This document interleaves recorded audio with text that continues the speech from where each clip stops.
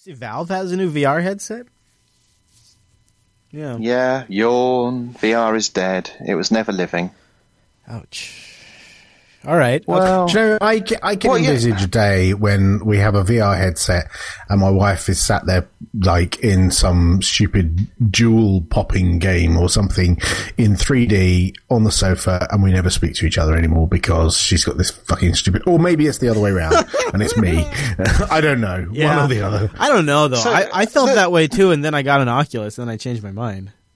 Yeah, the thing about VR is that I can remember going down to Piccadilly Circus in like 1992, 1993 when I was a student, and putting this, £15 headset on my head and paying £5 to romp around in some line art 3D world. And it was kind of interesting and kind of impressive for the day, but ultimately, yeah, it's just something. But now you could have one in your house, right? So that's one big difference. Is the opportunity cost of you playing with it is you picking it up and putting it on your head, right? The hardware will be lighter and will fit your head better, despite you having a massive head. All true. Going to torpedo you in a minute, but keep going. Go on, keep making a big target for yourself. There is also the fact that you can now get immersed in games like, well, let's pick an easy target, Minecraft, where you can spend 6 hours building a house. Keep talking about Minecraft. Yeah, big targets, getting bigger and bigger. It's easier to shoot. Go on then.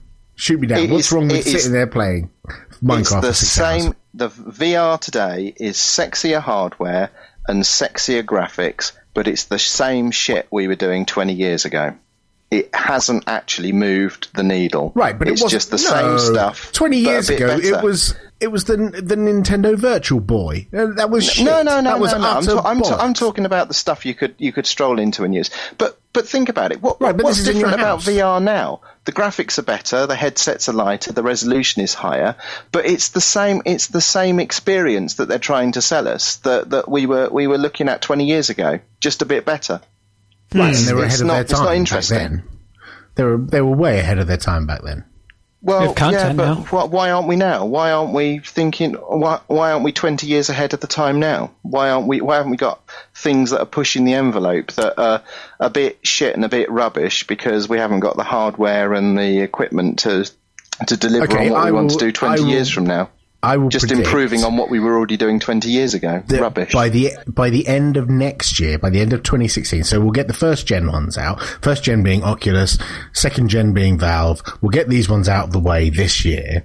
Next year, you'll go on Alibaba and be able to buy cheap commodity VR headsets, super cheap. I mean, come on, what are you gonna do with it? Well, by then, there'll be shitloads of games in Steam because Valve are bringing this thing to market. Yeah, a shitload of shit games is what I envisage, is what it's going to look like 18 months from now. Right, but I can sit on my sofa and I can be immersed in a game and my kids can be watching TV. Well, whatever game. It could be Minecraft. You can't say that shit. 20 million 9-year-olds can't be wrong. Well, I'll tell you what, Popey, when I've played it, I'll let you know whether I think it's shit or not. Oh, you haven't played it yet? No, never. I'm going to categorically dismiss your opinion. Apparently, it's like Lego, but I actually do Lego in real life. Yeah, but your fingers hurt. And I've been playing Minecraft all day, and my fingers don't hurt. Well, okay, so I've spent the weekend helping to build a 20-foot tall rocket out of 330,000 pieces of Lego. Right. How and who can Minecraft take part in that? compete with that? Well, because I'm going to rate that as shit. Well, what I've built, millions of people could come by and see my server and drop by and help and contribute. Yours is a photo on a dead social network, Google Plus, that nobody's ever going to see.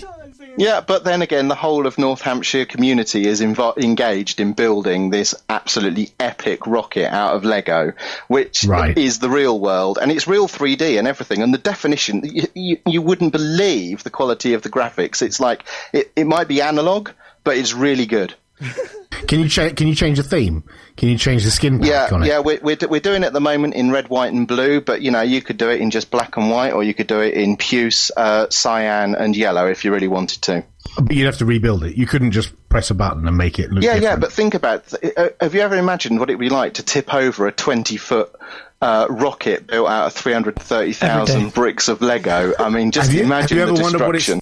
Have you ever wondered what it's like to blow up a house with TNT? I mean, that is just as much fun. No, that hasn't crossed my mind as it happens. You're not as deranged as I thought you were, Wimpy. You really aren't. I'm disappointed. What about the Microsoft HoloLens, where they're going to overlay over your environment? Now, come on, that is kind of useful, because you're just like, take something simple, like you're taking apart a PC. And you open up the case, and maybe all of a sudden you could have outlays of, like, here's all the tickets ever assigned to this PC, here's your company inventory information about it, this video card, stuff like that. HoloLens, maybe that's real? So what you're describing there is augmented reality. I believe that's the buzzword. Is that right? Yeah. Wow, you sound like an old man, Wimpy. I am an old man. I've got grey hairs and everything. I think augmented reality has got far more mileage than VR, frankly. Now, see, in Microsoft's world, they also have the ability. So I think in anything that's going to be successful today, you got to have a whole ecosystem. You got to have app partners like Netflix. You're going to have they have Skype. They have an app store. The universal applications that people write for Windows 10 and the phones also work on HoloLens somehow. I mean, so they even have the ecosystem to back it up. I think when it comes to augmented reality, it's easier to do as well, honestly. So not the full integrated thing, but actually just the basic level of, you have something that identifies the product that you're looking at in a store. Yeah, speaking of Minecraft, here's Minecraft in your living room using HoloLens. I don't think this is ever going to happen. Microsoft has never been able to pull this kind of thing off, and it's just not. This isn't really going to happen. Not in my lifetime. This is the Surface table all over again. Yeah, it's not going to happen. It's the Surface, exactly. This is the table. This is the table all over again. Or there's going to be the three leading ones, like, as I said, Microsoft, Valve, and Facebook, and then there'll be loads of cheap and cheerful knockoff Chinese ones next year. I guarantee it. That'll be my prediction for next year. Open source is where in this? Yeah, and what are you actually going to do with these things? That's the other thing. I just don't see what the purpose is. So I imagine I would be able to see a 3D render of Chris's studio, and I'm sat here at home with my goggles on while I'm listening to him doing... Popey, you're describing the internet when it was sold to us in 1994 right now. That's true. Right. This is a Unix system. I know this. It is exactly. It's 3D, and I want 3D, and I want to be able to. While Chris is talking, I want to be able to turn around. Working around this virtual cyberspace back in the mid-90s. Sun had some great demos, didn't they? Remember the Sun Microsystem demos where you had these? Doing Oppo? Oh man, those were great. You know what, Chris? I actually worked at Sun Microsystem and helped create some of those demos back in the day. Those are good. I wanted to live in that virtual world. I would never have to leave my house. I go to the mall, and malls, online stores weren't websites. They were represented as virtual reality first-person stores that you were going to walk into. And think how out of date was that? Because look back, what people were trying to create was a 3D representation of a shop that you would walk around in the same inefficient manner that you walk around a real shop to do your shopping. It was so backward thinking. It was Second Life game is as close to that as possible. Yeah. Yeah, well, it's how we approach everything when we bring it into a new era. We kind of put like the old way of looking at things at it, and then as new people come along, they shake that stuff. Yeah, I think the two industries that are going to push this are the same two industries that are going to push this. Oh, come on, Popey. Go on, get your credit card out. Tell us what it is you subscribe to. The two things that you buy are...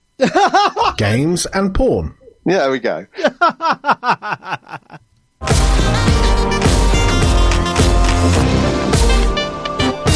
Welcome to Linux Unplugged, your weekly Linux talk show that honestly still feeling a little nostalgic. My name is Chris. And my name is Matt. Hey there, Matt. So we had, last week, we had a show that was pre-done for us because we were taking some time off during the Beard Apocalypse and during the Scale coverage, which we're going to do a little bit more of in today's episode. Couple of interviews. One that I put back in the rotation based on a request from an audience member because it's for a really great cause. and one that really blew me away. I didn't expect to ever feature an interview on the Linux Action Show or Linux Unplugged from this company, but Noah got it, and we found out they use a lot more Linux than we expected. And then also there's a really in-depth discussion with an Ubuntu representative at the Ubuntu booth. So we'll play those coming up in the show a little bit. And then also, after all of that, I'm going to pick Wimpy's ear on all of the developments going on with the Ubuntu Mate project, some of their news, and also just maybe any mate updates in general, and some other stuff. So, Matt, we got a lot of ground to cover. Good stuff. We got to get down to business. So I thought first there's just a couple of speaking of being nostalgic, there's just a couple things I wanted to touch on. First one, before we get into the main show, I don't know if this makes you feel old or what. On this day in 1999, March 3rd, 2015. Yeah, it's March. Guys, I'm sorry. I'm sorry. Yes, it's March. GNOME 1.0 was released on March 3rd, 1999. Wow. Slash.headline goes as follows, blurb. GNOME 1.0 is now released for download. Please pursue the press release and then download it via a convenient FTP mirror. And then they also say, and I forgot about this extension, and then they have this update the next day. Forgot to plug my own program. If you've installed GNOME and want scrolling slash.headlines in your panel, check under applets, amusements, /app. Wow. Do you remember the slash.headlines in your panel? Do you remember that? I was reading them in between because I had to stock my compound up for Y2K and all that, so I was, busy with all that sort of stuff. Yes, that was a bit. That year was the busy year. All right, so let's bring in the Mumble Room. Time appropriate greetings, Mumble Room. Mm-hmm. Hey. Hello. Hey guys. Good evening. Anybody in here old enough to actually remember the release of GNOME 1.0? I'm not going to say if I was or not. I remember. Wimpy is. Yeah, I am old enough. And also, dare I say it, that it was much easier to compile KDE back then, so I was a KDE user back in those days. Oh, wow. Good times. You know what it makes me think of? It makes me think of KDE as well, because I was actually a hardcore KDE user back in those days. So it actually made me think of the same thing. All right, so in the pre-show, which if you're listening on the download, will probably be featured in the post-show. How about that for a little time travel? We got into a big discussion about smartwatches and wearables. It's the big thing right now. Next week's the Apple Watch event, and Pebble's got their Kickstarter going right now, which I think I'm totally going to back, and Popey just backed during the pre-show. But nobody's been talking about what the Firefox OS is doing watch-wise. So I found this article over at Linux Gizmos, Pocket Watch, a pocket watch that runs Firefox OS. Screw putting it on your wrist. Check this thing out with its slick, sexy wood style. It's got a Japanese-style wood that's beautiful, and it has a camera built in right to it. It's got a metal ring around the front, and you can hold it kind of like a smooth pebble. It's a dish shape, fits in the palm of one's hand, and the round screen is fairly small. But it appears to be probably larger than most Android Wear devices, like the Moto 360. Look at that. What do you think of that? I don't know. I almost want to say I'm skeptical. No, it actually sounds pretty cool. It does sound pretty cool. It's one of those things I'd want to actually try before I could really give a proper judgment. But it sounds pretty cool. So, yeah, I don't know. A little skeptical. Yeah, I am very skeptical. Does everybody have to be doing this? Really? Like, do we all have to be doing this? Can some of us just focus on one thing and just do one thing? Right. That would be nice. Don't ask Popey, because apparently Ubuntu can't. Oh, I'm just kidding. Meow. Just kidding. I get, your guys' pre-show got me all riled up. I'm all fired up now. It's like they were really going at it. Now I'm all ready to go. Which kind of, while I'm at it, I'll take just a quick shot at Wimpy.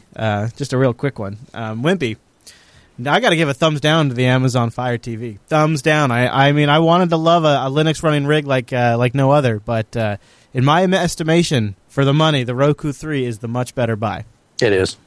So I heard you hint that you were not impressed with my recommendation on Unplugged, I think. So yeah, maybe it's a geographical thing, because I think you're more spoiled in the US with online media services. I'll give you a basic. Here's a basic bar. First of all, there's no Jupiter Broadcasting app. Right. No, there's that. There's a dedicated Roku app. Now, you could sideload it. Now, see, a big part of my complaints are if you sideload most of the apps, it solves most of the problems. But I just find the Amazon app selection to be extremely limited. It's like I have 3 apps maybe that I like, 4 apps. Yeah. That's why I sideload almost everything on it. I have a really great GUI sideloader. I think this is where the difference is. So you have to sideload things to get what you would consider normal service, whereas in the UK, what we would consider a complete service is available through the App Store, which is where it differs from the Roku. Wow. I also feel like the Roku kind of has a much more freewheeling, open community where anyone can contribute. That's certainly true. Yeah, and I like that aspect of it a bit too. I don't know. They're both at the end of the day. Ding ding. I'm trying not to say that anymore. But at the end of the day, they both will play my Plex files. You can sideload Kodi on them. Or I don't know about the Roku, but you can sideload Kodi on the Fire, so that's good. I mean, that gives it a major plus in my book. But the thing that I really like about the Roku is it does feel it's a little bit faster to get just to what I want. There's less stuff they're trying to sell me, like all the Prime stuff. It's all up in my face. And then also there's a Jupiter Broadcasting app, which is really nice. I would go so far, because I have both. I have the stick for the Amazon situation, but it's the same experience. I do feel like the Amazon's experience is very much like a gigantic ad being blasted in my face the entire time. No question about that. Side loading just to get it to work even remotely usable. That being said, when you actually get into something like Plex or whatnot, Roku feels painfully dated. I mean, really bad. Yeah. Although that is changing. Plex has actually got a new thing coming out. Yeah, they do. There is a Plex update coming for the Roku, but it's still not going to be as nice as the Fire. And the Netflix app on the Fire TV supports multiple profiles, but on the Roku it doesn't. No, it does now. It does now. Yeah, it does now. Not in the UK, it doesn't. Oh. Doesn't? Oh, okay. Yeah, so anyways, Firefox is working on a thing. So maybe, we're playing a bit of catch-up on our Goodness, I almost would say VPN is your friend, I think, if you live in a region where you're not... services that we have here. Yeah, maybe. I mean, you might even get different firmwares, for all I know, that has different menus. Either way, that was just my roundabout way to say that they're both good devices. They both run Linux, of course, but... I wasn't crazy impressed with Fire TV. I'm not crazy impressed with Firefox's attempt here. I mean, I'm totally willing to give it a go. Maybe it's not even the Mozilla project, because I literally just found this before the show just to talk to you guys about it. I kind of like if I step back and thought about it being possible. You could think about maybe putting a GSM connection in this thing. If there was a way to really kind of make this thing connected so it was a true legitimate computer. That would be kind of interesting. Then you might have my attention. But I don't think you could put the horsepower or the battery life in it to pull it off yet. Maybe one day. Maybe you got to start somewhere, right, guys? Speaking of starting somewhere, I'll tell you where I'm going to start right now. Let's start with our first sponsor this week, and that's Ting. Now, this is a great time to move to Ting because Ting is rolling out the open beta to their GSM network. And you remember our buddy Chase from How To Linux, and he's actually been on Linux Unplugged a couple times. He is setting up a pretty sophisticated security system. And he said, you know what? It's something you've never mentioned, but a great use for Ting is remote systems that need internet connectivity but don't use a lot of data. They send off reports or they do a nightly upload like once a night or a weekly thing. He said Ting's perfect for this. He says, I looked around and I said I could buy some prepaid things. I had different routes to go, but Ting's flat $6 a month and just pay for what you use, and I don't need any voicemail. And he has a thing you can send SMS text messages and then do image uploads and video uploads. And so he just, when it needs to send a text message a couple of times a month, he pays for the text. And it's like nothing. It's like nothing. It's so great. And there's no early termination fee if he wants to turn it off because there's no contract.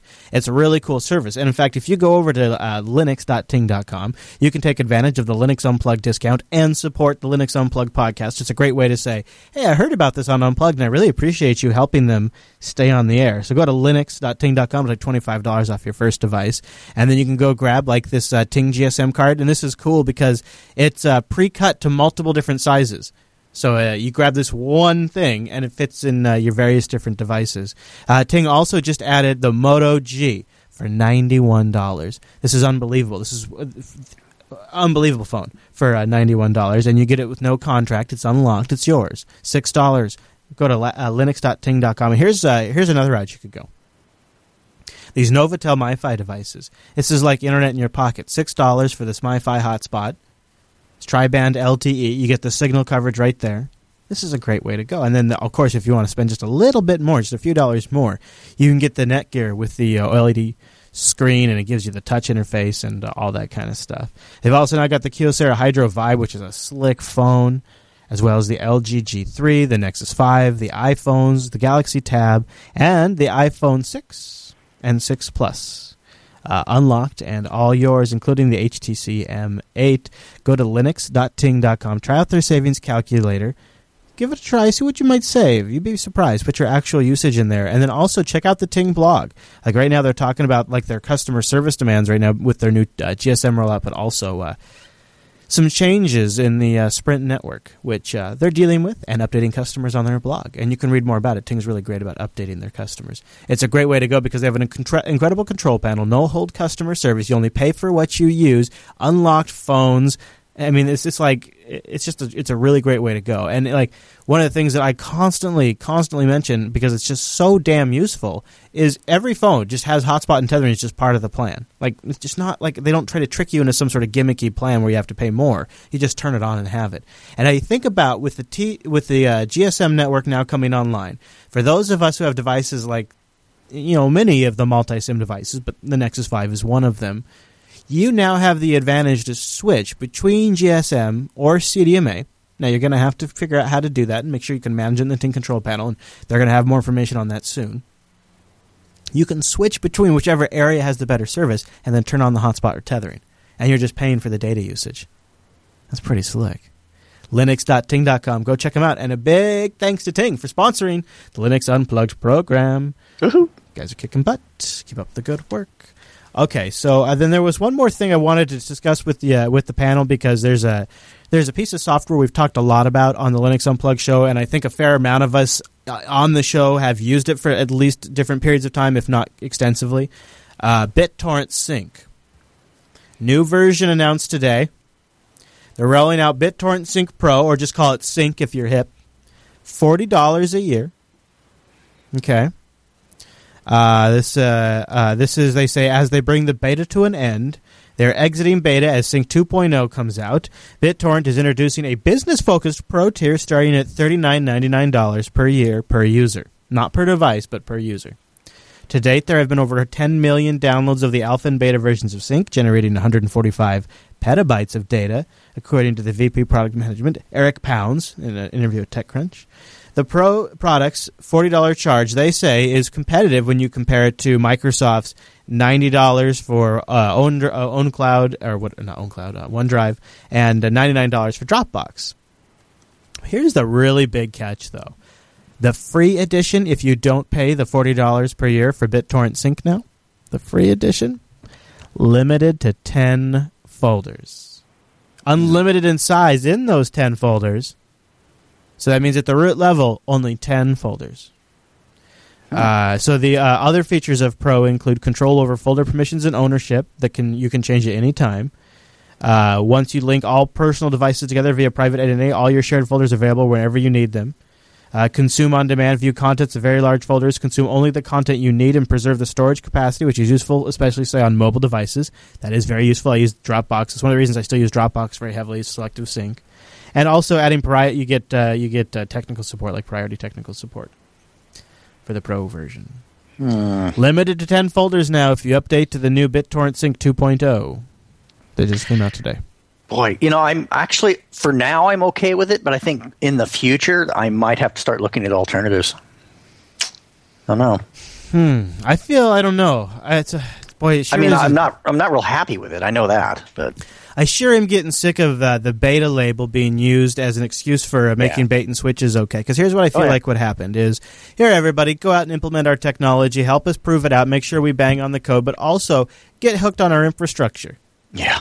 And then, by the way, now thanks to it's no longer beta, so now we get to charge. Oh, but we're also going to remove functionality, right? Because see, the problem is I have I have a folder for all the Unfilter supporter shows, notes, all the notes for all the Unfilter shows. Well, that I share that folder out directly. So when you subscribe to that folder, you get every show's notes in one folder. Well, right now that's hundreds of folders, right? So I would have to restructure the way I do all my syncs and put that in. It just doesn't work. It doesn't work at all for me. This totally breaks the way I use BitTorrent sync. Personally, Well, and I also was think never it much proves of a good sync. argument for other alternatives at some point. Something that's open source that you know is not as likely to do that to you in the future. But the same. Yeah. So I've Go ahead, Wimpy. I've been testing alternatives as a fallback plan for BT Sync because this has been rumored for some months now. Yeah. And the only solution that I found, and this is for my personal synchronization of files, that can rival BT Sync in terms of volume of files and size of files is Seafile. Seafile. Right. Seafile.com, which is an open source solution. I can't get SyncThing to scale up to what I'm trying to do, but Seafile does. But I don't know, Chris, whether it's going to work for your use case or not. So you'll have to give it a try and see how it works for you. It's such a shame because being able to just give out a key and then anybody just adds that key and now is syncing even though that big long key is scary looking, in actual practice that is so elegant. No links needed, no names, nothing to search. Right. Yeah. I don't even have to go give them an email address to the BitTorrent Sync program to send them an invite link. I could just instant message them a hash key, and it's just so nice. I miss that. I'm going to miss that so much. So that's a major problem with SyncThing. That's the major problem with SyncThing is I just could not individually add every single person to my swarm or whatever. And SyncThing, even if you've got 4 or 5 laptops, shared between your family, then it gets in a pickle just managing that few number of devices. So SyncThing really doesn't work so well once you get beyond a few devices. And the other nice thing about the way the BitTorrent Sync works is it's essentially a CDN. Because as a few people grab the file, they then seed the rest of the other files. So I really like the way it distributes large media files. So I wonder if I bought the Pro, which is pretty easy to justify as a business expense, if everyone else subscribing would have to have Pro, or if they just get the advantage of me having Pro, so I can have more than 10 folders. Because that's fine. I'll pay $40 for that. And I think that's an important differentiator because even if it's in fact that they don't have to have Pro now, what's to say 6 months down the road they're like, hey, we could really increase our revenue. Yeah, you know what I mean? And that's the problem. Pro on both ends to get to that many folders. Yep. Yeah, that's the question. Like on Dropbox, right? If you have a really big folder, both people on both ends of the Dropbox have to have more storage on their account. So I guess historically, if we look at this based on their pattern of behavior, we know that they have no problem shafting you for $1. So it may be good to look into some alternatives now before it becomes even more of an issue later. Man, you're making me sad, dude. I know. Giving you a sad. That's you are. You are giving me a sad. Because really, this works so well for what I need. Because it doesn't require any centralized cloud storage. Right. Exactly. It distributes these large files. Each person acts as a seeder. The publishing process. This would be true with most sync things, but the publishing process is I drop things in a folder. So I think going forward, because realistically, pulling the plug on it just out of spite right now is just not realistic. Going forward, keep things as they're going now. Do what you got to do to keep it up. But in the background, begin looking at alternatives so that if you have to pull the trigger, you literally just basically switch the tracks versus going, oh my God. Daredevil, you had something you wanted to jump in with? Yes, pretty much. I was just wanted to point out that OwnCloud, even though it's currently not supporting, and they didn't even set up as in the roadmap of setting, let's say the clients can actually go and work as a central place as well, the client itself, but they have federated OwnCloud hosting, so you could have 2 OwnClouds communicating together. So I'm not sure how feasible would it be on. But then I would have to have everybody in the Unfilter audience that wants to participate with an OwnCloud instance. Yeah. It's like the same way you have the client, though. So if you instead think of it as if you had it locally installed instead of in a server, right? and that's the federation you have, well, that's pretty much what you already have, which is a client right now. And Heaven's Revenge, you wanted to mention Peer.io? Yes, I found this little programmer application called Peer.io a few days ago. It is kind of a personalized vault that you use. There's no limitations on file size. It's got a built-in messenger. It's actually built from the same person who makes Minilock and CryptoCat. Everything is encrypted and you only have the key. It is interesting because it's only for you, and I know that you can send messages to people, and I can send you a link to the file. It's not much of a synchronization sort of rsync or BitTorrent sync type thing, which kind of link all of your things together, but you can send files around, and there is no limitation. It's limited by your upstream bandwidth or downstream bandwidth and whoever you send the messages to. It's more of a completely seems like it'd be a good collaborative, like little back and forth. Families use it. I've been trying to use it with a few, like one friend, but it's not very. I can't exactly give a full recommendation based on only using it with one person. Okay, I might play around with it a bit. It looks interesting. And there's a Chrome extension you can add. It's native, which can be on Mac, Windows, or any Chrome that you want. So Peer.io.com. Peer.io.com, and I'll have a link in the show notes. Peer.io.com. Okay, Wimpy, you wanted to jump in on the OwnCloud syncing point. Yeah, I've tried OwnCloud through version 5, 6, 7, and 8. Or is it 8, 7? What's that now? 8, is that the new one? Yeah, and it's great for syncing, contacts and calendar and stuff like that. I've had good success in using it for that. But I've never really got it to work well with large volumes of file synchronization. And I've really tried. I really want that to work because everyone keeps raving about it, and I don't think that I can be so unusual because it's just me and some data that I need to shunt around the place. But yeah. I can't get it to work for me reliably. And the thing is it sort of fails silently, so you end up with all of your devices out of sync, and then you have to sort of unpick the tangle by hand. Yeah, Noah's experienced quite a few problems with the file sync as well. BitTorrent sync has been a rock for me, so even more so than Dropbox has been. Yeah, it's been super reliable for me, and that's why I'm so disappointed that we'd hoped that it might become open source, but no, they've gone the other way. Yeah, that's part of what feels like the bait and switch is they were kind of. They danced around that, we'll think about it. And now it feels like that was sort of a mislead. Feels a little bad, a little yucky. You know what feels good?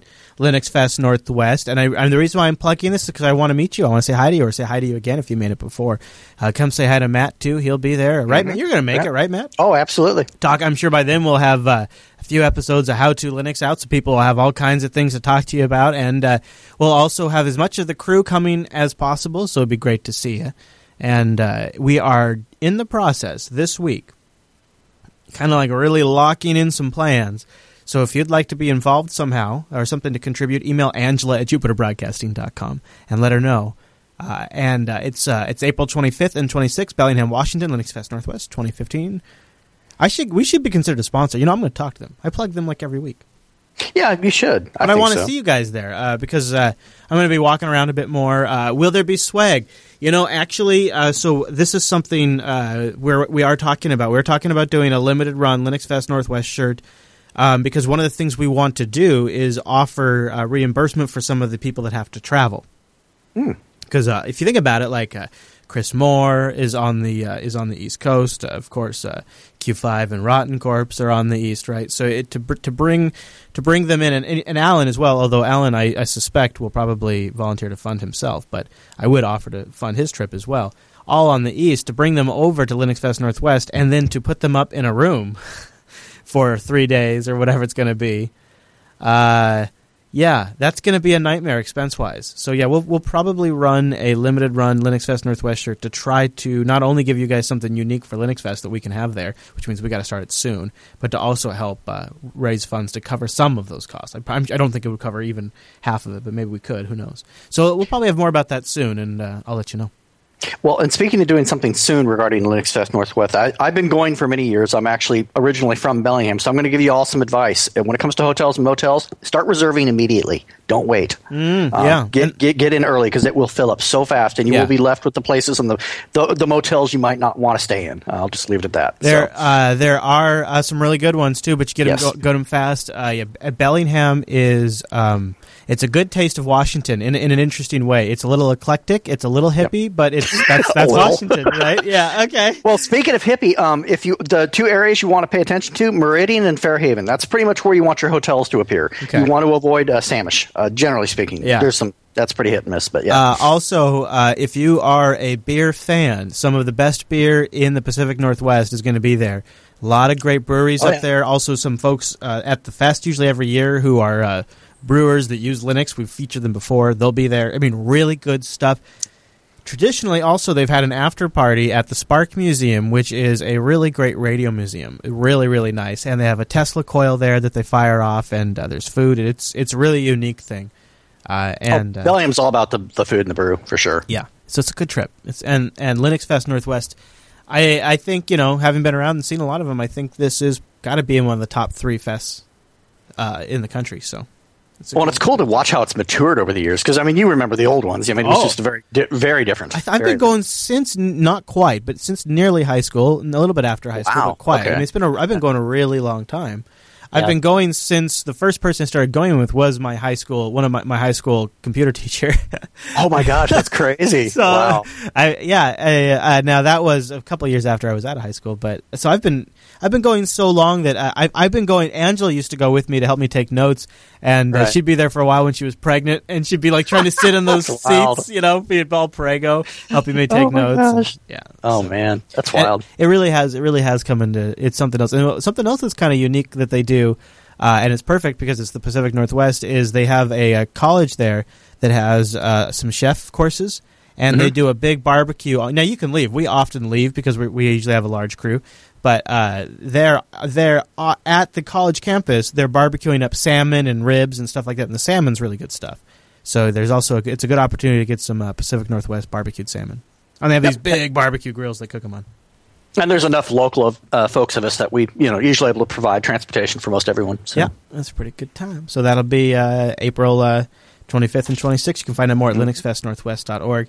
They're not paying me to plug it. I just really would like to see you guys. And it's it's the biggest one we do in the year because it's here in our backyard and we don't have to fly all the gear everywhere, so we can go a little bigger. That's right. Hopefully we'll have maybe by Linux Action Show on Sunday we'll have the Fest swag stuff ready. All right, so we got to. Speaking of Fest, we got to talk. We got a couple of more interviews to play from Scale, and then we got to talk about Mate because damn, I never would have expected so much exciting things to be happening with a desktop based on the GNOME Tune paradigm. If you would have asked me a year ago where some of the most interesting things were happening, I wasn't going to guess that. So we're also going to talk to Wimpy about some of that stuff because it's crazy exciting. First, I'm going to talk about DigitalOcean. Head over to DigitalOcean.com right now. DigitalOcean.com. Yeah, I don't know. I'm trying to make him a jingle. We have a... oh, my. We do have a promo code, though. That I do have. DO Unplugged. One word, DO Unplugged. Go over there and use that. Just keep that in mind while I tell you about DigitalOcean. Now you'll see why you want a promo code. So DigitalOcean is a simple cloud hosting provider, and they're dedicated to offering the most intuitive and easy way to spin up your own cloud server. And it's legit. You're going to get root access to this thing. You get to watch it boot all the way up. You get this great console to manage it, and it's a FreeBSD or a Linux rig. Come on, let's be honest. It's going to be a Linux rig, right? You're not an animal. It's a Linux rig, and it's going to rock, and it's super fast. I would recommend you just go spin one up over at DigitalOcean. Use the promo code DO Unplugged. You get a $10 credit, and just kind of play around with that, the package management, the speed of it, and just have some fun. You'll find too you'll get started in less than a minute, probably about 55 seconds or less. Sometimes it's as low as 26 seconds. I've gotten some crazy tweets. And the pricing plans start only $5 per month. That'll get you 512 megabytes of RAM, a 20 gigabyte SSD, one CPU, and a terabyte of transfer. A terabyte. for $5. Yeah, I one of the things I do for a living is I distribute content. I can't. When I look at that, when I say $5, I think maybe I'll just buy like 6 or 7 of these. Right. Just actually the problem is let's see, 1 terabyte. Yeah, that would be a lot of droplets. So okay, it wouldn't quite work out. But you might not have that problem. 1 terabyte I would imagine is way more than enough. And if you're thinking about maybe setting up something like C-File or OwnCloud or BitTorrent Sync or SyncThing. You could go pay for somebody's ridiculous amount of cloud storage, or for way less money, you could have it on your own rig up in the cloud that you control at DigitalOcean, right? There's a lot of opportunity there. They have one-click deployment applications too, some really great stuff. You can do full DNS management over there. They have data center locations in New York, San Francisco, Singapore, Amsterdam, and London. I love that too, because if you're going to do the sync stuff, that's something to consider. And then you'll have that interface to manage it. And that interface that they have is so intuitive. The control panel is crazy powerful, but yet they didn't make it very complicated. So you can get through it at a really fast pace and get everything you need, but not feel like they've removed some sort of necessary feature. Because they've just spent time to make sure you have access to all that stuff, but it's designed well. Run all on top of Linux, which is beautiful, at this with these tier 1 data connections. Go over there right now. Try it out. DO Unplugged. Go spin yourself up something like a Ghost installation or WordPress install. There's so many possibilities. DigitalOcean.com. See what we've been talking about. Use the promo code DO Unplugged. And a big thanks to DigitalOcean for sponsoring the Linux Unplugged program. You guys rock. Now, Matt, I love these clips that Kernel Linux, or AKA Noah, got at Scale, because I'd never been, and I was kind of on the fence this year. It looks like I'm definitely going next year. There's some great folks to talk to. Why don't we start with the Kids on Computers initiative? This is one that longtime viewer EB wrote in, and he said, you got to feature this one, because I saw it on your live event, but you didn't play it in last. He says this is a really good cause, and he wanted to know more information about it. And he was right. I went back and I watched the clip, and I thought he's absolutely right. So for a good cause, here is Kids on the Computer at Scale 13X. So as both a father of 2 kids that I desperately want them to be all involved in computers at least as much as possible, and understanding the ramifications if they're not into technology, and as a person who wants to see Linux implemented wherever possible, I was beyond elated to come across Stormy with the Kids on Computers project here at Scale, where they do amazing things. They do amazing things. They not only do they bring computers to kids, they essentially build their own little mini internet to take to places that don't have access to the internet. How are you today, Stormy? I'm great. Glad to be here at Scale talking to everybody about this. Yeah, it's fun, right? And so I guess my first question is, you obviously when you're dealing, if your goal is to go out and put computers to kids that don't already have them, chances are that there's probably not a lot of money. The budget isn't real high for doing these kinds of things, right? No, they usually have no budget. So we either collect donated computers and install Linux and free software on them, the educational software, or we apply for grants and get money to buy new computers. But the schools themselves have no money.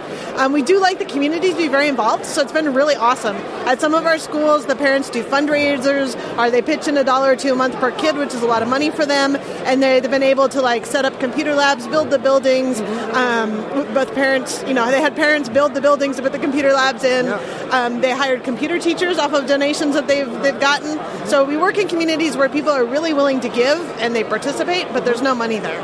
So can you tell me why? Can you tell me how that plays into Linux per se? I mean, why not purchase Microsoft Windows, or why not purchase a bunch of Macs? So our goal is to empower kids to be able to create and to do things in the world. And so by giving them Linux and free software, things that they can learn how they work, maybe not in the beginning, but they can learn how they work and they tweak them and they can build on it, is much more powerful than teaching them that the world is about pirated software that they have to steal from someone. Right on the head. So in a lot of these places, I understand that there isn't a lot of money, and that leads to not a lot of services, and not a lot of services means there perhaps might not actually be internet there. So tell me about the tools that you give these kids so that they can access the internet without having access to the internet. Yeah, so the main thing we wanted to bring was like the knowledge of the world and education to these kids. So we've worked with different things like Rachel and Khan Academy, and we give them essentially on every machine for sure educational software so they can play math games or things. We give them a full offline copy of Wikipedia, usually in their native language, and always in their native language so far. And we give them a complete set of the Khan Academy videos, all the ones in their language as well. That's crazy. So we don't have Wikipedia. We don't have access to Wikipedia, so we'll bring the Wikipedia to you. Yes, it's really amazing. They have an entire, more than what would be in a set of encyclopedias on every computer, and they can look up their info. It's cool. In one school, we were setting up the computers, and this is in this little town in Mexico that they not only don't have internet, cell phones don't work there, they're in a canyon, and they don't have any like landlines, so they really don't have any communication. And we had 3 moms come in while we were working, and they sat there the entire afternoon and browsed through Wikipedia and Khan Academy. And this wasn't on the internet? No, like just in this little lab, in this little town, in this little canyon, like these people played with it. That's unbelievable. Is there a particular distribution that you use when you go to set up these computers for kids? We've played with a bunch of them, so we're not tied into any. We've tried Edubuntu, we've tried Lubuntu. At the moment, we're using UberMix. One of the things we need is something that runs with really low memory on really old machines that's very customizable. So right, it has to be new enough. It has to be new enough and late enough that those kids are getting that they're getting a relevant experience, and at the same time, it has to be accommodating to very legacy hardware, essentially. Yeah, it's the hardware and the amount of memory and stuff that limits us. Well, that's absolutely outstanding. If people wanted to, I assume that you guys could always use a donation or could always use a plug for your website. So if people wanted to give back, if people wanted to donate hardware, if people wanted to donate money, where could they go? They could go to www.kidsoncomputers.org. You can get involved there. We're always looking for volunteers, whether you like working with technology or you're good at marketing or you speak another language. We've got something to do. Donations help. The money goes a long ways. For very little money, we can bring a donated laptop to a country and give it to someone. So donated hardware or money. We're doing a fundraiser here for cool hats. They're made by a local businessman in one of the communities that we work with. Yeah, and so we're selling those as a fundraiser. All right, well, outstanding. And this is a way that if you care to contribute to this project, not only are you contributing towards Linux, you're contributing towards open source, but you are putting in the hands of kids that you're not converting people from Windows, you are converting people from no computer at all to a Linux-based experience, and that's essentially what they are going to know. You have the power to do that. So, I from the bottom of my heart, thank you for doing what you're doing. Thank you for going out to do all this. This is a super cool project, and I'm really excited to follow you and see how things go. Thanks so much for stopping by and spreading the word. Please come help us out. We appreciate it. That's a pretty neat initiative. I actually kind of wish I could figure out more of those things and help direct more attention to them. I feel like I have just some stuff I could send to these places. We should seriously one day, I don't know, if we'd have to have somebody that would be committed to doing the legwork, but we should seriously consider one day doing a roundup of places all around the world, maybe, or at least in the UK and the US and Canada, where people could donate equipment that would get then loaded with Linux. Like, you have to, stuff that would go for Linux towards Linux use and deployment. That'd be really cool. Sounds awesome. Well, that was a really interesting initiative. So that's Kids on Computers, and you can check that out. So we have 2 more interviews to play, and this next one's a bit of a long one, and it's because there's a lot to cover. It's the Ubuntu Booth one, and I saved it just for this episode because it is kind of long, but there's so much ground. And then the one after that is the one that I never thought we'd feature an interview from on any of our shows, let alone that they were big Linux users, but it makes a lot of sense. So we'll start with the Ubuntu one first. Many times as I walk around these conferences, I find it increasingly difficult to actually find Linux. I know that sounds a little weird, but being at a Linux convention, sometimes finding the Linux isn't so easy. I especially have a special place in my heart for people that use Linux on the desktop. Now, I'm here with Nathan, and he's from Ubuntu, the community outreach. He very much cares about seeing Linux on the desktop. Isn't that right? Yeah, it's the most important thing in the world. I agree with you. I mean, world peace and world hunger, those things don't pale in comparison to getting people to use Linux on the desktop. I think because there's so many proprietary operating systems on retail stores that's why we don't have world peace. I agree. I think it contributes to all the problems in the world, and I think if we had desktop Linux, that would solve all of these. So obviously, we're here. We have some fine-looking System 76 machines behind us, and of course, the orange, which represents Ubuntu. Tell me what it is specifically that makes Ubuntu such a great desktop operating system for regular users. So we take the hardware capabilities and stability of the Linux kernel. We take the massive amount of software available for Debian and additionally for Ubuntu. We take that, we polish it. We have a clear goal of what we want on the desktop. We have the Unity desktop interface that scales beautifully to large screens, laptops, touch screens, phones as well. Yeah. And so as we take this software with a clear, strong vision across different devices, I think that one unified vision is what helps Ubuntu be so awesome on the desktop. Now I see that you have the BQ there. Now you said those aren't shipping actually until March, so you're kind of a special person in the U.S. to have one of those. Yes, so there were about 50 people who were Ubuntu insiders that were flown to the launch event. Mm-hmm. I was not one of them. Stuart Langridge was, and so I stole his phone. He was actually nice enough to donate it to the booth this weekend, and Jono might donate his tomorrow, so we'll have 2 of these. And this is just so the Nexus 4s we have are development phones, and they run really beautifully, but there's a lot of the specs in this are kind of low, and people are really upset because they're used to really high-end Android phones performing okay. Well, Ubuntu is so optimized. This phone works beautifully, just even on these specs. So we're demonstrating that today. That's outstanding. Now, how do you like the actual usability of Ubuntu on the phone? Because I installed it, and granted it was a couple months ago, but I found there were some very key features I found to be lacking. So, for example, I didn't see an email client. So there is an email client. It's been developed by I think they're Canonical members, but by the community. It's a port of Trello, I think it's called Deco. Okay. And so it doesn't ship on the phone by default, but it is in the store for free. Mm-hmm. And once it's super stable, it's a little bare bones, although it's getting just to where I think it's actually a really nice client. As that grows more mature, it'll be shipped by default. But it is in the store, and it's a really nice client. All right, there you go. And there's a little audio pop, so I'll leave it there. Boy, it was a good interview too, but I'll have to I'll pull out more clips if there's more in there maybe next week and play it, because that pop in that audio happens sometimes from the conversion of the camera clips. All right, so one last interview to round out our Scale coverage, and this is the company I never thought we'd have an interview with on the show. And it turns out they use quite a bit of Linux.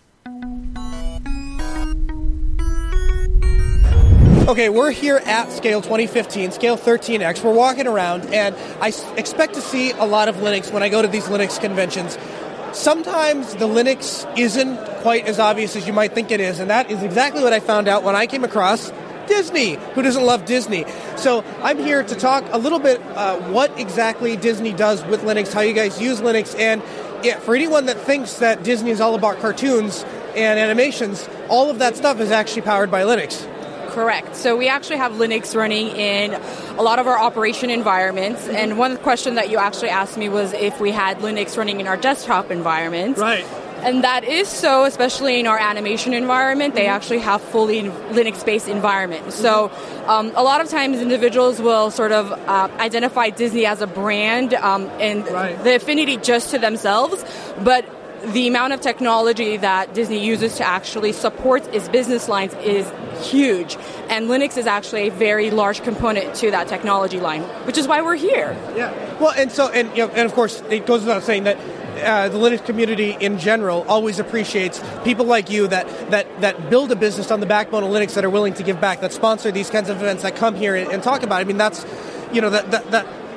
Right. From this perspective, it's about being able to go ahead and provide the community with a little bit of sort of support overall in general, and letting them know what it is that we do with this line of technology, and just making sure that people understand that it can go hand in hand. So we have obviously a huge brand that's out there, but a lot of it is done with amazing technology such as Linux.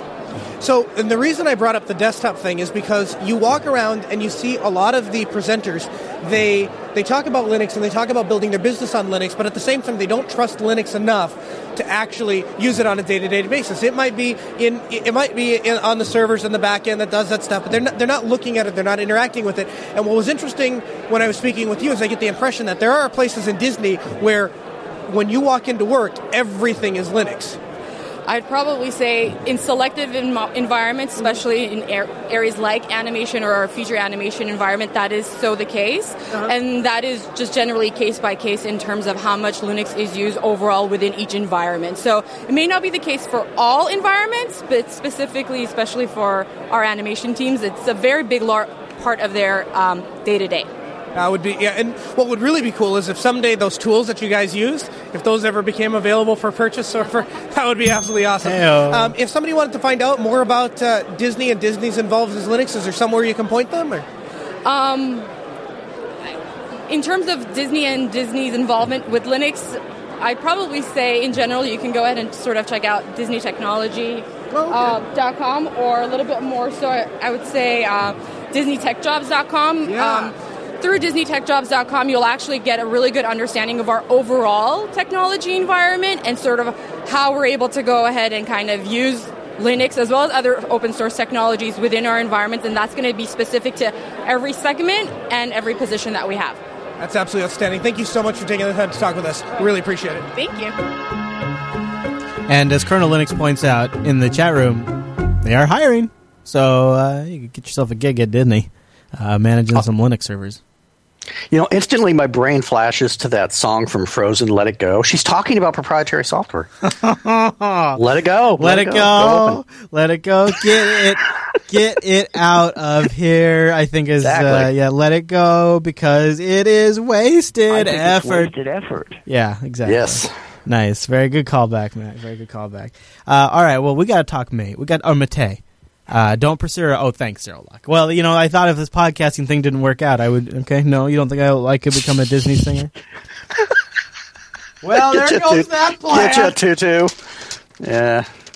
Guess I better stick to reading ads, and that's why our next segment is brought to you by Linux Academy. Head over to linuxacademy.com right now. In fact, if you want a little pro tip, go to linuxacademy.com/unplugged. Get the 33% discount. Yeah.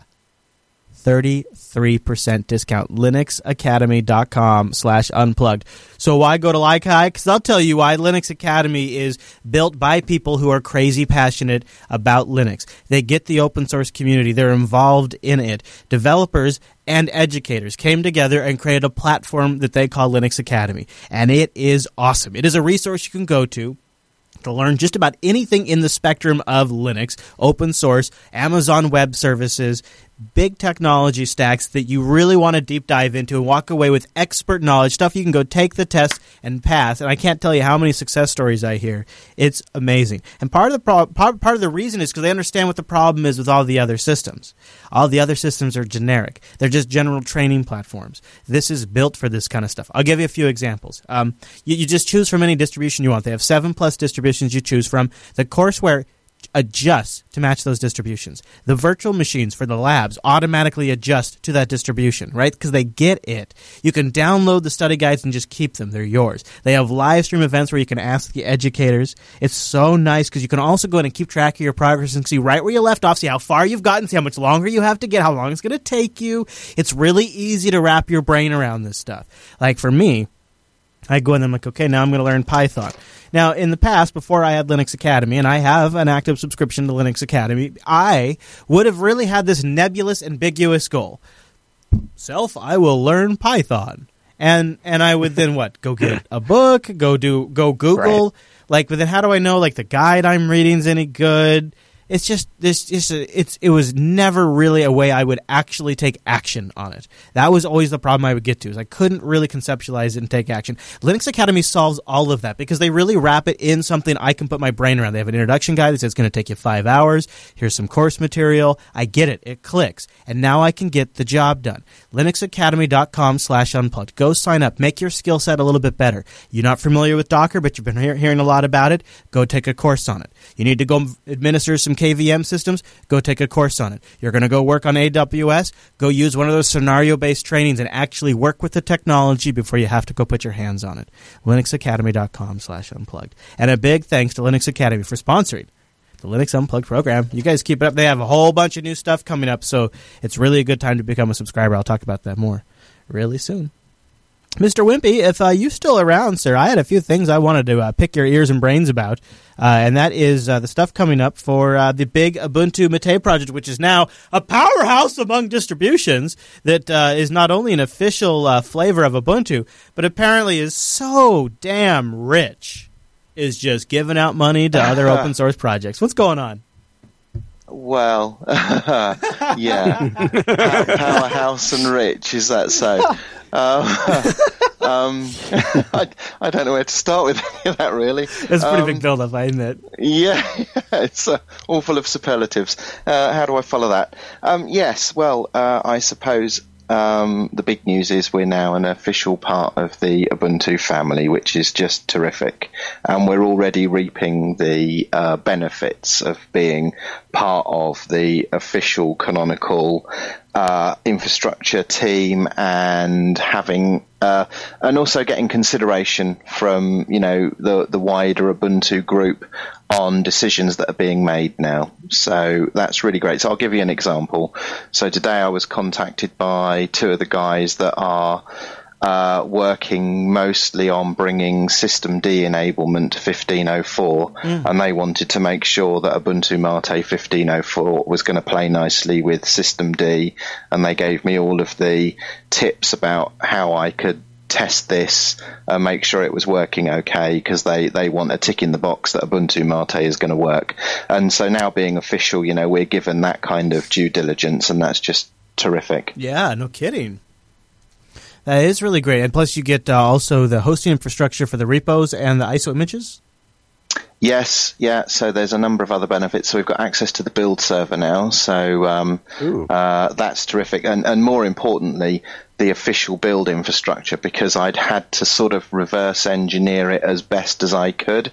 And I think to most people, the Ubuntu Mate images look and feel and smell like real Ubuntu, but I knew where they weren't quite the real deal. So now they really are. So for example, now on Ubuntu Mate, you can now use the OEM config. So you can, install a batch of machines in OEM mode, and then close them up, and when you turn them on, it asks you, who you are and where you are. Does it mean at some point I would maybe be able to be like on a bare Ubuntu's like server type install and do apt-get install Ubuntu-Mate? That's all possible now. So that all happened a couple of days ago. So if you were to download the mini ISO, for example, go really trim, you can now do a task cell install of the Ubuntu Mate desktop. Yeah. So it's all fully enabled throughout the stack now. Wow, that is a big deal. Yeah. Congratulations. Yeah. That's awesome, it's man. terrific. It's been a long old grind. And really the tipping point was about a month ago I was fortunate enough to travel to Montreal with work, and one of the guys from Canonical, who I'd been working with to try and do all of the back-end build infrastructure enablement, was based in Montreal. So I met up with him, and we went out for coffee and beers, and went to the Montreal University and went to the Montreal Linux meetup for the evening, and we hacked away on this for sort of until about 4 o'clock in the morning, and that was really where it all started to sort of gather momentum and start to sort of fall into place. So Cypher Mox, as he's known in the IRC, he was terrific. He's really made a big difference, and there's about 8 or 9 people at Canonical that have really sort of made this happen in the last 2 weeks. It's been great. Now, there's also a couple other things I wanted to talk to you about. Number one is you did something that I think would be really neat to see a lot of other projects too. So you have some community funds, right, to help pay for the cost of the projects. And I guess there was extra funds, and so you kind of paid it forward. That's right. So one of the things that came out of the community back last year was they wanted a community site that wasn't hosted through the social networks, because you have a lot of people that are uncomfortable with signing up to Facebook and Twitter and Google and what have you. So I said, well, I'd be perfectly happy to host it all and put it all together, but I couldn't afford to run it myself. So I started a funding campaign to just cover the costs of hosting a server. And the money started trickling in around November time last year, and I just gave it a couple of months lead time, so I knew I'd got a buffer, so that it was comfortable. But it kind of overtook itself. So we're comfortably funding a rather beefy server. So it's a quad-core server with 4 gigs of RAM and RAID 6 disk and 6 terabytes of bandwidth per month. And that's where we're hosting our discourse community, in addition to what we do in the social networks. And we're now using that to really sort of develop some of the teams in the project as well. Interesting, because I've noticed the project's also pretty active on Google Plus and the Ubuntu Mate community. Yeah, it's active on Google Plus. Also surprisingly active on Facebook as well. One of the community members started a Facebook group. I wasn't sure whether that was going to be any use or not, but I'd say that's almost as big as the Google Plus group, and growing much quicker because it was some months behind. But anyway, we've had all of this money donated, which is terrific, and I've been thinking about how we can make use of it. And I'd originally been thinking of doing like, code bounty, something like that. But I thought it would be better to actually identify projects that we're already making use of and sort of fund those projects. Oh, very cool. So we've got to a point now where we're not rolling in money, and I'm a couple of months ahead of where we are, but we've got a little bit of surplus. So I wanted to pick a couple of projects that we're dependent on, that sort of make Ubuntu Mate what it is, that aren't part necessarily of Mate itself. And I was thinking about, well, where will I look to support? And then I got an email from Marcos Costales, who's the developer for 2 projects. One is GUFW, which is the front end for the uncomplicated firewall, and he's also the developer for Folder Colors. Right. Both of which I've integrated into Mate. GUFW has been there since day one, and Folder Colors I added just a couple of weeks ago. And he sent me an email that basically said, I really love the project. Here's how you disable the donation links in Folder Colors so it doesn't, nag people. And I'm telling you this because I think the project's great and I really want to see it succeed. And I was like, well, there we go. There is the first person that we should reward. So we went through the accounts and we've donated $50 to GUFW, and then we've donated another $50 to Folder Colors and taken him up on his offer of disabling the donation links in the Folder Colors piece. So that was $100 we've donated this month. And also we've got when you download Ubuntu Mate through the ubuntumate.org website, there's a could you give us a download tip? It's not you have to fill it out, it's just there alongside the rest of the content, and it suggests tip us $2. If everyone who downloaded Ubuntu Mate gave us $2, it would fund the full-time development of Ubuntu Mate and also the Mate desktop.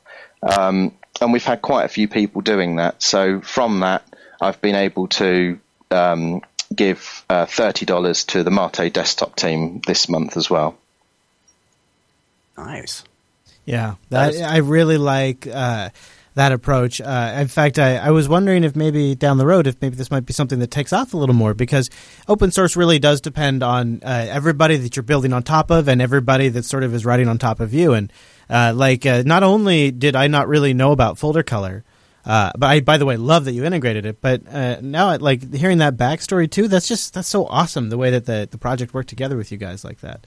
Yeah, and I think that for a distribution, it's easier to gather donations. I mean, we talk about people wanting free software, as in free of cost, but people are so generous. We're not asking for anything. We're gently encouraging them to give something. But the money that's coming in is surprising, quite frankly, far more surprising than I realised, and we can really do things with that. I can't afford to make $100 donation as an individual, but using Ubuntu Mate as a platform to do that actually makes a difference to the developer of that piece of software. That's it's not gonna pay their wages or anything, grand like that. It's still a small contribution, but it's much more than I can make as an individual. It seems sound. It seems like investing in the ecosystem. And the other thing is, it's made me kind of think about how I could apply something like that here. And I don't know exactly how that would be, but wouldn't it be interesting to take, like, if we had a milestone where if we reached a certain set amount of funding, then we would contribute a percentage to maybe production Linux software, like video editors, like, or audio editors, or maybe other things like GStreamer, or things like FFmpeg or VLC or something like that. It gives me a lot to think about, and I think a lot of projects could think about how they could apply it to their kind of setup and sort of reinvest in the tools that they use. Like Jupiter Broadcasting Network frickin' lives and dies on FFmpeg. Like, if anybody deserves a buck from us, it would be the FFmpeg project. I don't even know how their funding is set up. And the other thing is, like, I could imagine, like, so say down the road we did something like that, where we set up a goal on our patreon.com/today page, where we said, all right, after this milestone, we're gonna give back to open source every month. And then imagine, like, so I reach out and I start, here, FFmpeg project, I would like to donate. Well, then maybe that starts a conversation with the project, and then we land a great interview too. Like, there could be other types of benefits to it too, other than just quite. And now you have a dialogue with these projects, right? Well, this is it. And now we have a relationship, because now I've exchanged many emails with Marcos, and we've actually started talking about some spin-off projects. So it actually then, garners some involvement in the project other than what I've already seen is out there. So this is a mechanism I'm going to try and use going forward to actually recognize the efforts that people have put into their applications and try and use it as a way to bring them into the wider Ubuntu Mate project and reward them for what they've achieved. So, albeit in a small way. And is your plan as this happens to continue to post about it? Are you going to do like an online? What's your plan there for kind of making it sort of transparent for the community? Well, yeah, so when I first tabled the idea of taking donations to pay for the community server, I said up front, and I do this quite regularly, if there's anything that I'm not sure about, I ask the community. So it's very democratic. I put a poll out and I basically say, vote on this. How do you want things doing? So when I said I'm going to open up for donations, how do you want the finances reported? The result of that feedback was they wanted a monthly statement of accounts. So that's what I've been doing since, I think, December time. So at the end of every month, I post a detailed list of, these are all of the people that donated. This is the amount that came in. This is what the money was spent on, and how we've used it. And I felt a little bit awkward about this last month or the month before, because I spent some money on an iBook G4 that I bought off eBay because I wanted to work with one of the community members on the PowerPC port. And I was like, 80 quid's quite a lot of money to spend on a second-hand computer, and I don't really know anything about PowerPC. But as a result, we now have PowerPC as an officially supported architecture. So I feel that money was well spent, and certainly for those people in the Ubuntu Mate community that use PowerPC, they're super happy with that. And I feel that, that was okay. It was okay to spend that money because there was a measurable result as a result of spending that.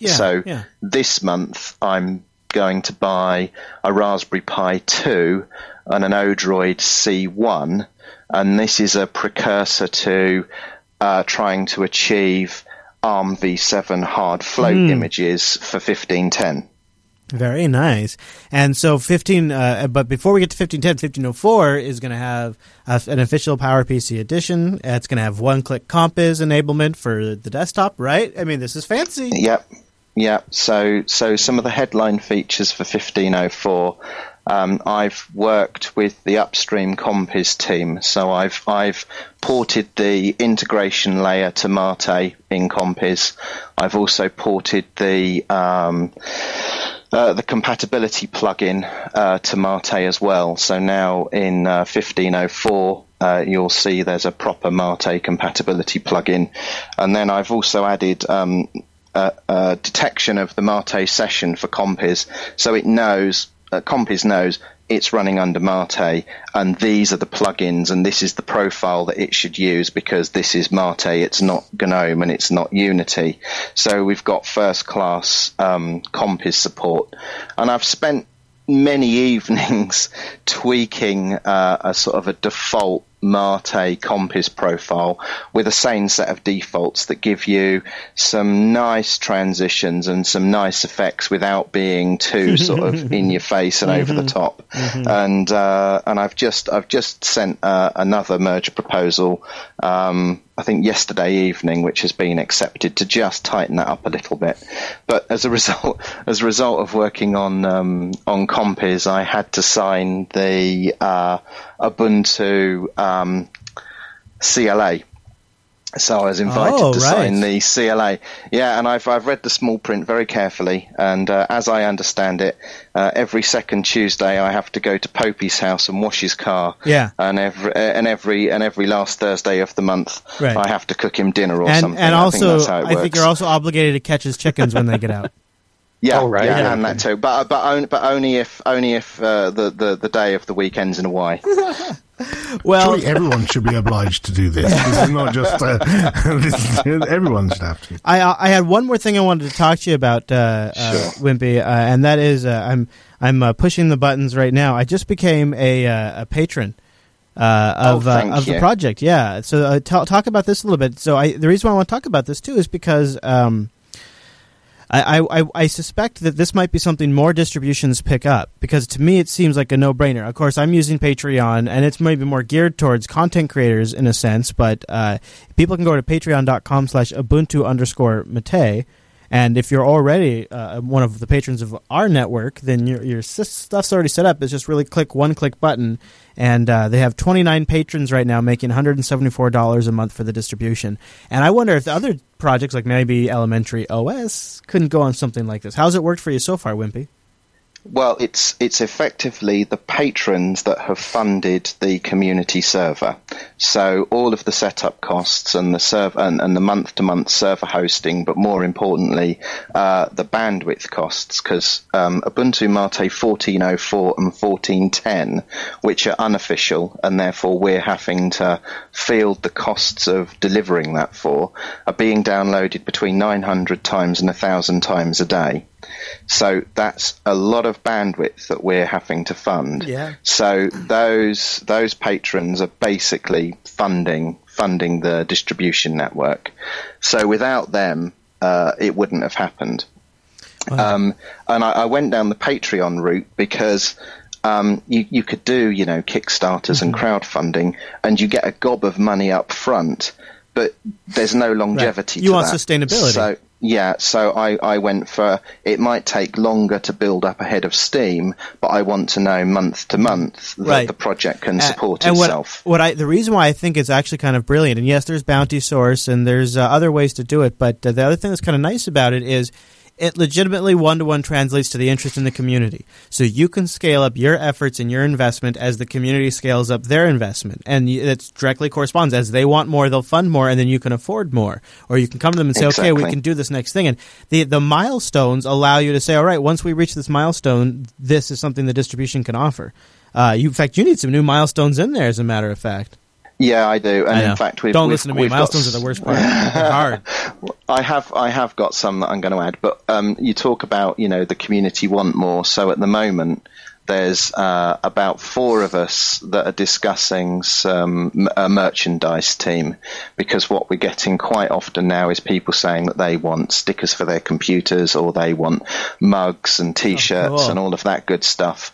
So we're just putting together a team to try and fulfill that requirement. And again, there'll be a little bit of kickback which can go into the project, which we can then use to do, the next thing and the next thing. So hopefully it's a cycle of self-sustaining that we can start to generate. Well, I'm looking forward to 1504. I think we'll have a review when it comes out, because I think already the distribution is, in my estimation, seems to be one that's worth watching already. And that's a pretty. I mean, there's a lot of distributions that sort of hover in that kind of. I mean, I don't mean to really put people down, and it's not really the same thing, but Mandriva a little bit. Just a little bit. I mean, I love Mandriva. I love you guys. I'm a Mandrake user back in the day. I was a Drac Club member, so I got the special repos. I mean, seriously, I love it. So honestly, but I actually just talking in terms of sheer relevancy, I just wonder. Well, yes, it'll be interesting to see what happens. So, DistroWatch were refusing to list Ubuntu Mate whilst it was unofficial, and the day after we got our official status, DistroWatch put up an Ubuntu Mate page on DistroWatch, and that was a week ago, and we're at number 23 now in a week. So I know they're hinky stats, but it's an interesting barometer for interest, let's say. Yeah. I can. There's other ways. I don't know. I've watched this stuff for a long time. There's other ways you can gauge it. Yeah. Too. And it's the thing is now it's getting difficult to follow the downloads, because now we're on the official Canonical infrastructure. I can't track all the downloads, so I don't know how popular 1504 is versus 1410 and 1404. So I start to lose some visibility. There was a recent article on, was it the Register, where they talked about some of the upcoming 1504 release, and didn't he talk about the torrent stats, or was that somewhere else? No, it was the Register article. Are you familiar with the Register? I think that's mainly in the UK. We're familiar with it. Oh yeah. Okay, so the Register covered the 1404 beta releases and covered Ubuntu Mate, and happened to remark that the seed ratio for Ubuntu Mate was 3 times that of any other flavour. So that's kind of interesting. Yeah, it is. Yeah, look at the Register doing a write-up on that. I'll link to that in the show notes as well. So we've got some good stuff planned. And the other new feature in 1504 that's probably worth mentioning is, yes, you've got Compiz that you can turn on with a drop-down menu. But the other thing I've been working on is the user interface switcher. Oh, yes, tell me about this, yeah. Okay, so this was something I had the idea about, because the default Mate desktop arrangement isn't how I actually use the system. So I created a number of panel layouts that suited me, and also another podcaster who has a particular requirement for how they drive their machine. And I created these, and they said, what you should do is you should, make a GUI so you can switch between these. So I've now made this so effectively you've got the Mate default arrangement, you've got the OpenSUSE desktop arrangement as was some years ago, and then something that looks broadly like Windows XP-like, and then something that looks somewhat Mac OS X-like, and that integrates with Planck and what have you. So you can quickly switch your panel arrangement to single panel, top or button, with docks or not, or dual panel, and you can just cycle through them very quickly, find one that broadly reflects how you want to run your system, and then customize it from there. But hopefully it's just something a little bit different.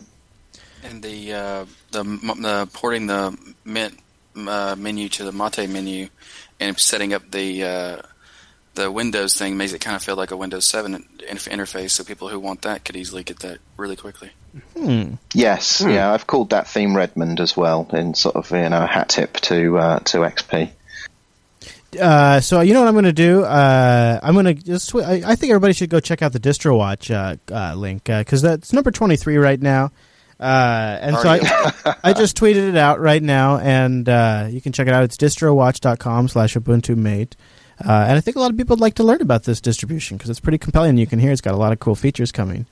So go check it out. Maybe go up a little bit further in the ranks, and people check it out even more. Wimpy, that's a ton of stuff. So are you you're not pulling your hair out? You're doing okay? You're not about to lose too much sleep or go insane from all of the workload? No, I am working 2 jobs at the moment. I'm effectively doing my day job, and then I'm coming home and then doing another full shift. Most nights until sort of 1-2 o'clock in the morning. So I am properly exhausted.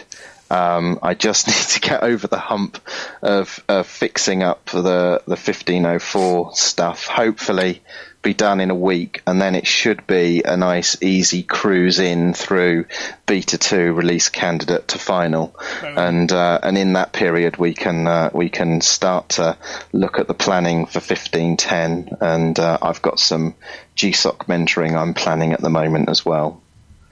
Wimby, I tell you what, you almost make me want to switch away from Arch. That close. Too bad I could just easily install Mate. Of course, you know what, honestly, is I miss all of the fine touches you're doing, like the color, like the file color. Like you need to can you make all of that like a package that I could just install on Arch? Yeah. No, you're a little busy, huh? Yeah, Okay. No, I probably could. It's just finding the time. Some of it's there already, to be honest with you. Other people are maintaining some of those packages, but yes, it's if I did that, then I sort of dilute the value out of Ubuntu Mate. So you have to walk that line. What I have to do is just watch everything cool you do, and then just go try to rip it off on my own desktop on my own. Which is super boring. The thing I've been working hard on is the Mate Tweak and Mate Menu. Yeah. I've made those distro independent, so those were forked from the Mint utilities, and now they don't carry any specifics for either Ubuntu Debian or Mint. So those tools could be used on any distro now.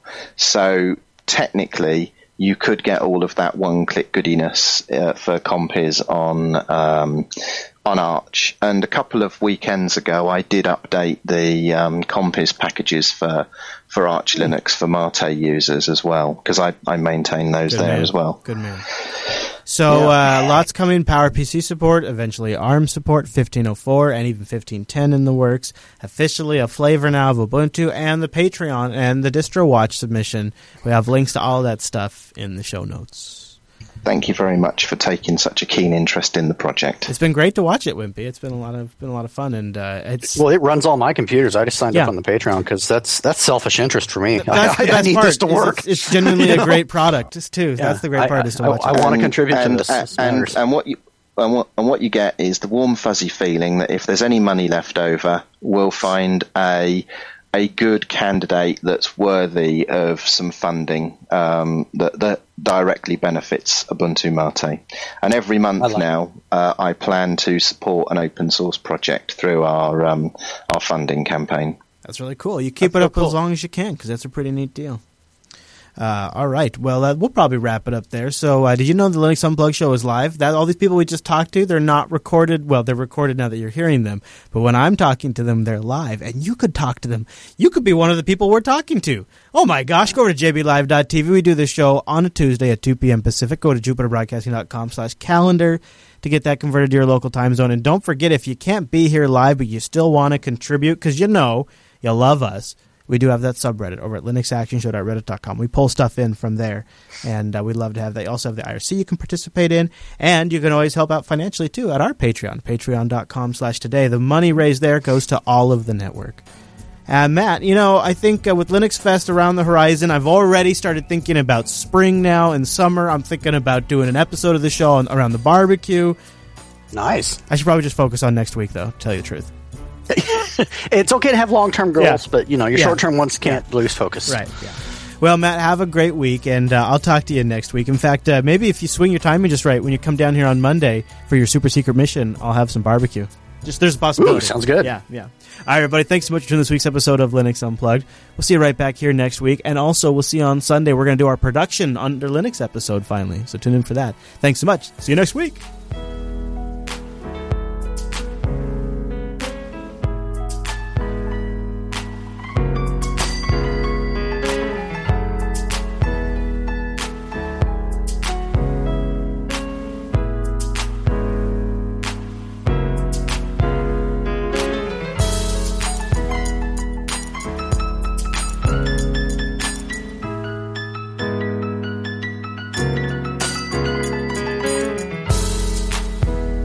Oh, dang it. I was just I was just reviewing Popey's contract, and apparently we didn't dedicate enough time to Ubuntu Touch. Popey, how's the Ubuntu Touch project going and the BQ stuff? All good? I'm sorry, I'm contractually not allowed to talk about that now. Oh, wow. You know. Oh, wow. Shebang. Okay, fine. Try to give you a chance to give us. You got to wash his truck if you want this to work out, Chris. That's what's coming down to. I was trying to give. No, it's fine. It's really car. fine. Oh, it's good, huh? Okay, I was trying to give a bro a chance. It's right. It's fine.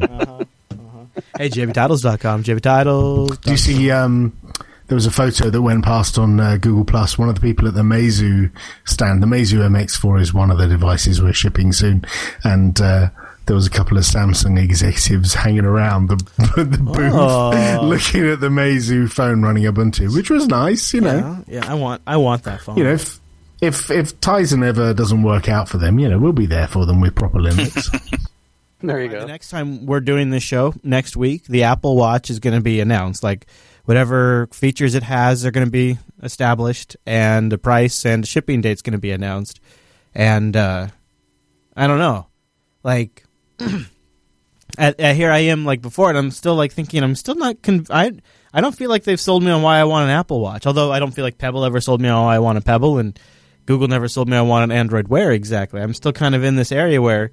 So the thing I like about the new Pebble is the fact that they're touting it as being more hackable and having a connector on the back that you could attach the watch to or attach the strap to the watch. The bands. So the bands can have different sensors. It says it could be bands. Yeah, the bands could have sensors, or they could be more batteries. Or you could just take the watch completely off your wrist and have that as the control unit for something else. Oh my gosh. Have all kinds of stuff underneath it. It doesn't have to be on your wrist. Things type gizmo. Yeah, exactly. But the thing that kills Android and iOS, obviously I'm speaking from a perspective of someone who doesn't actually use Android or iOS anymore. I'm screwed. I can't use either of those. I have to buy into the Apple ecosystem to use the iWatch, and I have to buy into the Android ecosystem in order to use an Android Wear watch. So, I'm boned either way. I can't use either of them. Whereas Pebble seems to be a bit more open. They're completely open source. I think the future of the watch is on having something that just receives dummy information, has a framework for displaying UI, and the backend is always elsewhere. And this is for the stores, an open protocol. You just enter in the store and you get options on the watch. This is what Pebble's doing. You can push a Pebble app with their API and write no code. And people can choose to install it, and it's amazing. Nice. But still, you install it. Like, what I really am saying... You install it to the watch. But that's exactly what I'm saying. You don't do anymore that. The app exists actually on the store computer. Yes, it's on the Pebble store. And you just say go, and then it starts showing you the information. There's no choice, or, there's no setup for it. You just, I want this to show up. Someone's already put it together for me. You just say, okay, show it on my watch. I got over the watch thing when I was like 10, when I got a Timex data link and I started programming it with flashing screen, the flashing monitor, and programming it that way. Even though there was only programs that I could put and download to the phone via the sensor, like the light sensor onto it, it was still pretty cool. And I kind of got over that way back then. The watches now aren't really attractive to me. So Pebble have clearly got like first mover advantage because they were kind of first out the gate in this space, and with their e-ink displays and the battery life, they've been able to offer something that is similar to the watch wearing experience that you would already have had, because these other smartwatches, they're trying too hard. Yeah, because I'm often firmware updating my watch. It's not about firmware updates, it's about whether your watch will still tell the time at 9 o'clock at night. So, I don't know if you guys have seen this Sony e-ink watch. It's not a smartwatch per se in the same way that you would call it, but it takes basic Bluetooth stuff, and the amazing thing is the whole thing is an e-ink display, like the band itself. And when you can go in, like, say, I want this design band, and you can just go and say, I want this design band, I want the phone, the watch at the top to look like this, and it's like, you can do that. And I thought it was so cool. I was like, that is the watch I want. And what is it running? It doesn't run anything. It's kind of a dumb watch where it takes in some basic input. Proprietary. Yeah. Oh my god, this Pebble thing is cheap. $179. Yeah. Pebble's got to figure it out. Pebble really does have it figured out. I think I am on record saying that is the business model to go on the show here. Okay, I've just backed it. Really? Are you going to get a phone? Do you get a watch? You didn't go for the steel? Yeah, you're just drunk on hot cross buns, you Popey. Popey, you should go for the steel while you still can. It's more posh. No, that's fine. I'm it's okay. not much more expensive. It's so way, what are I haven't actually looked at this. Only the steel does the cool bands. Oh, really? So they have 68,000 backers. Wow, $10 million. So they're definitely funded. Is this the right Kickstarter? Which one do I look at? Yeah, you're on it. Yeah, you're on it. I think it's more than that like now, an hour and a half. Or is that the original? How do I know I'm not looking at the... Oh, yeah, okay. Yeah, it's called Pebble Time. This has the new watch. No compromises. Yeah. Okay, all right. So here we go. This is... Yeah. This is pretty cool. All right, I'm going to play just a little bit of it. Hey, Kickstarter. My name's Eric. I'm the founder of Pebble. You may remember Pebble from our first campaign when a bunch of you supported our quest to build the world's first real smartwatch. I do remember that. Okay, so... okay, so right when you jump in, all the price levels are your choice of one Pebble Time steel, which includes your choice of color, includes a leather strap and extra metal strap. Oh, I really want to do that. Well, I don't know. See, this seems like it's hard for me to gauge right now which is the wearable watch to go behind, but it seems like Pebble's the one, doesn't it? At least for us, maybe. Yeah. Yep. I think I want to back it, you guys. They have a really cool, completely online development environment for it too. It's sweet. You can, as long as you're on the same network as your phone, you can just write code and push it right to your watch. I think I want to back it. Should I back it? I want, and then I could. If I go, oh gosh, I want one now. Oh, get the steel. We're at a tipping point, Chris. There's two ways this is going to go.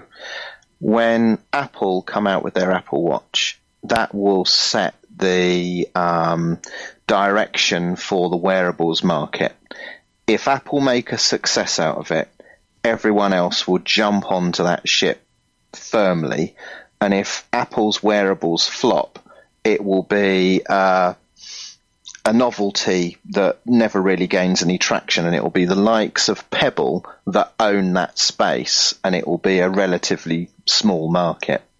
So, where do you want to be? Do you want to be either way? Pebble sounds like a safe bet. Yeah, I think so. I think. Well, like I said, they've got first mover advantage. They're far further along than the others in actually delivering a wearable device. Mm-hmm. Something that you can wear all day long that works. One of the better things about the Pebble is that I've had mine for over a year now, and I think only 2 or 3 people have ever been like, "Oh, is that a smartwatch?" It just blends in. I don't think that these other devices are going to do that.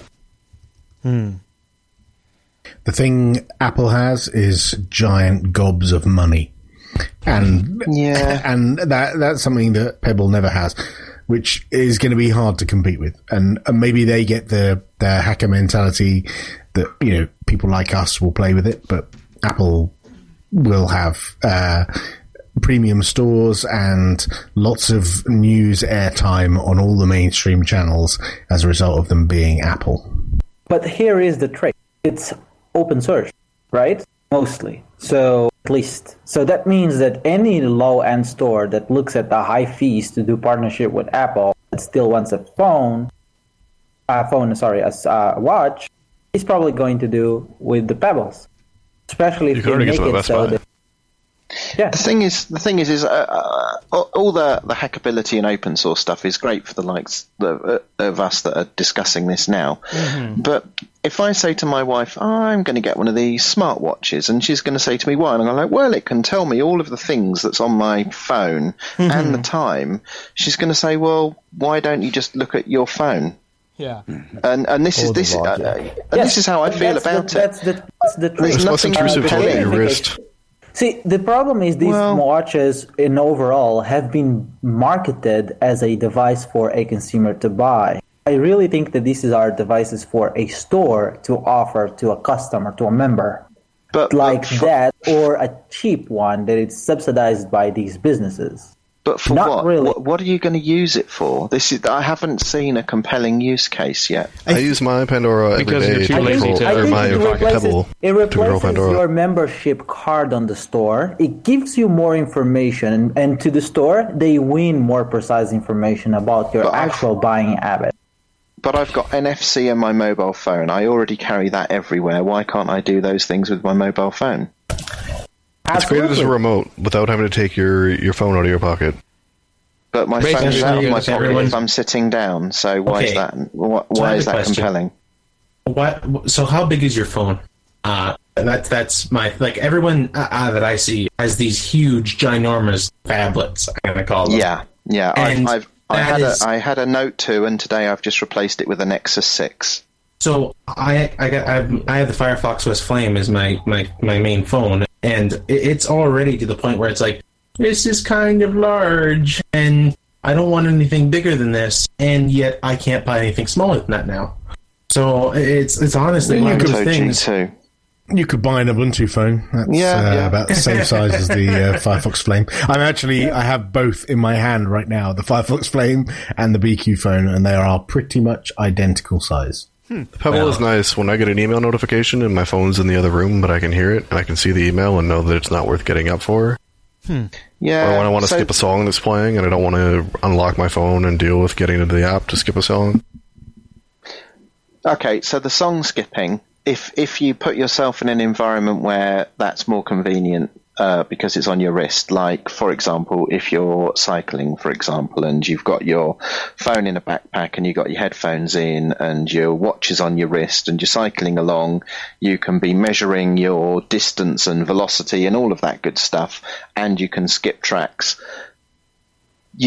I can see a use case for a smartwatch, but you have to kind of think really hard, and you can't see that most people are going to get value out of a device like that.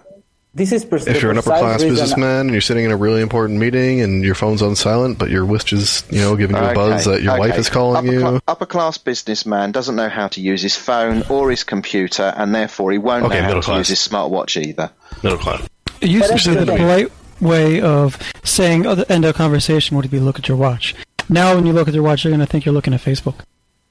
Well, it's true. See, I do sometimes. That's the other thing. Your guys are thinking about, okay, why I, as a consumer, will acquire a watch. That's why I'm saying the future of these watches is not on you acquiring it. It's in the companies that want the information from you will give it to you. And then you're going to start using some of these leverage. I don't understand this approach because the watch doesn't collect any data. Oh, so this is the beauty of it. Once you are inside the store, usually they have patterns on, what things you decided to pay on the cash, right? On the cashier, right? With your membership card for you to get the discount. That's why they apply the discounts. Okay, what about extra information on a product based on you closing your watch to the device, to the product? But the watch doesn't do any sort of communication like that. Well, I guess, are you envisioning these stores, like the watches will get so cheap, these stores will have like a branded watch they give you as part of the membership program? That, or they will collaborate in a pool of companies and they will have a system. And so you have a single membership card. And when you are inside of one specific store, you get the system of that specific store. When you're inside of another store, you get the specific of that other store. And then they can share the cost of producing these watches.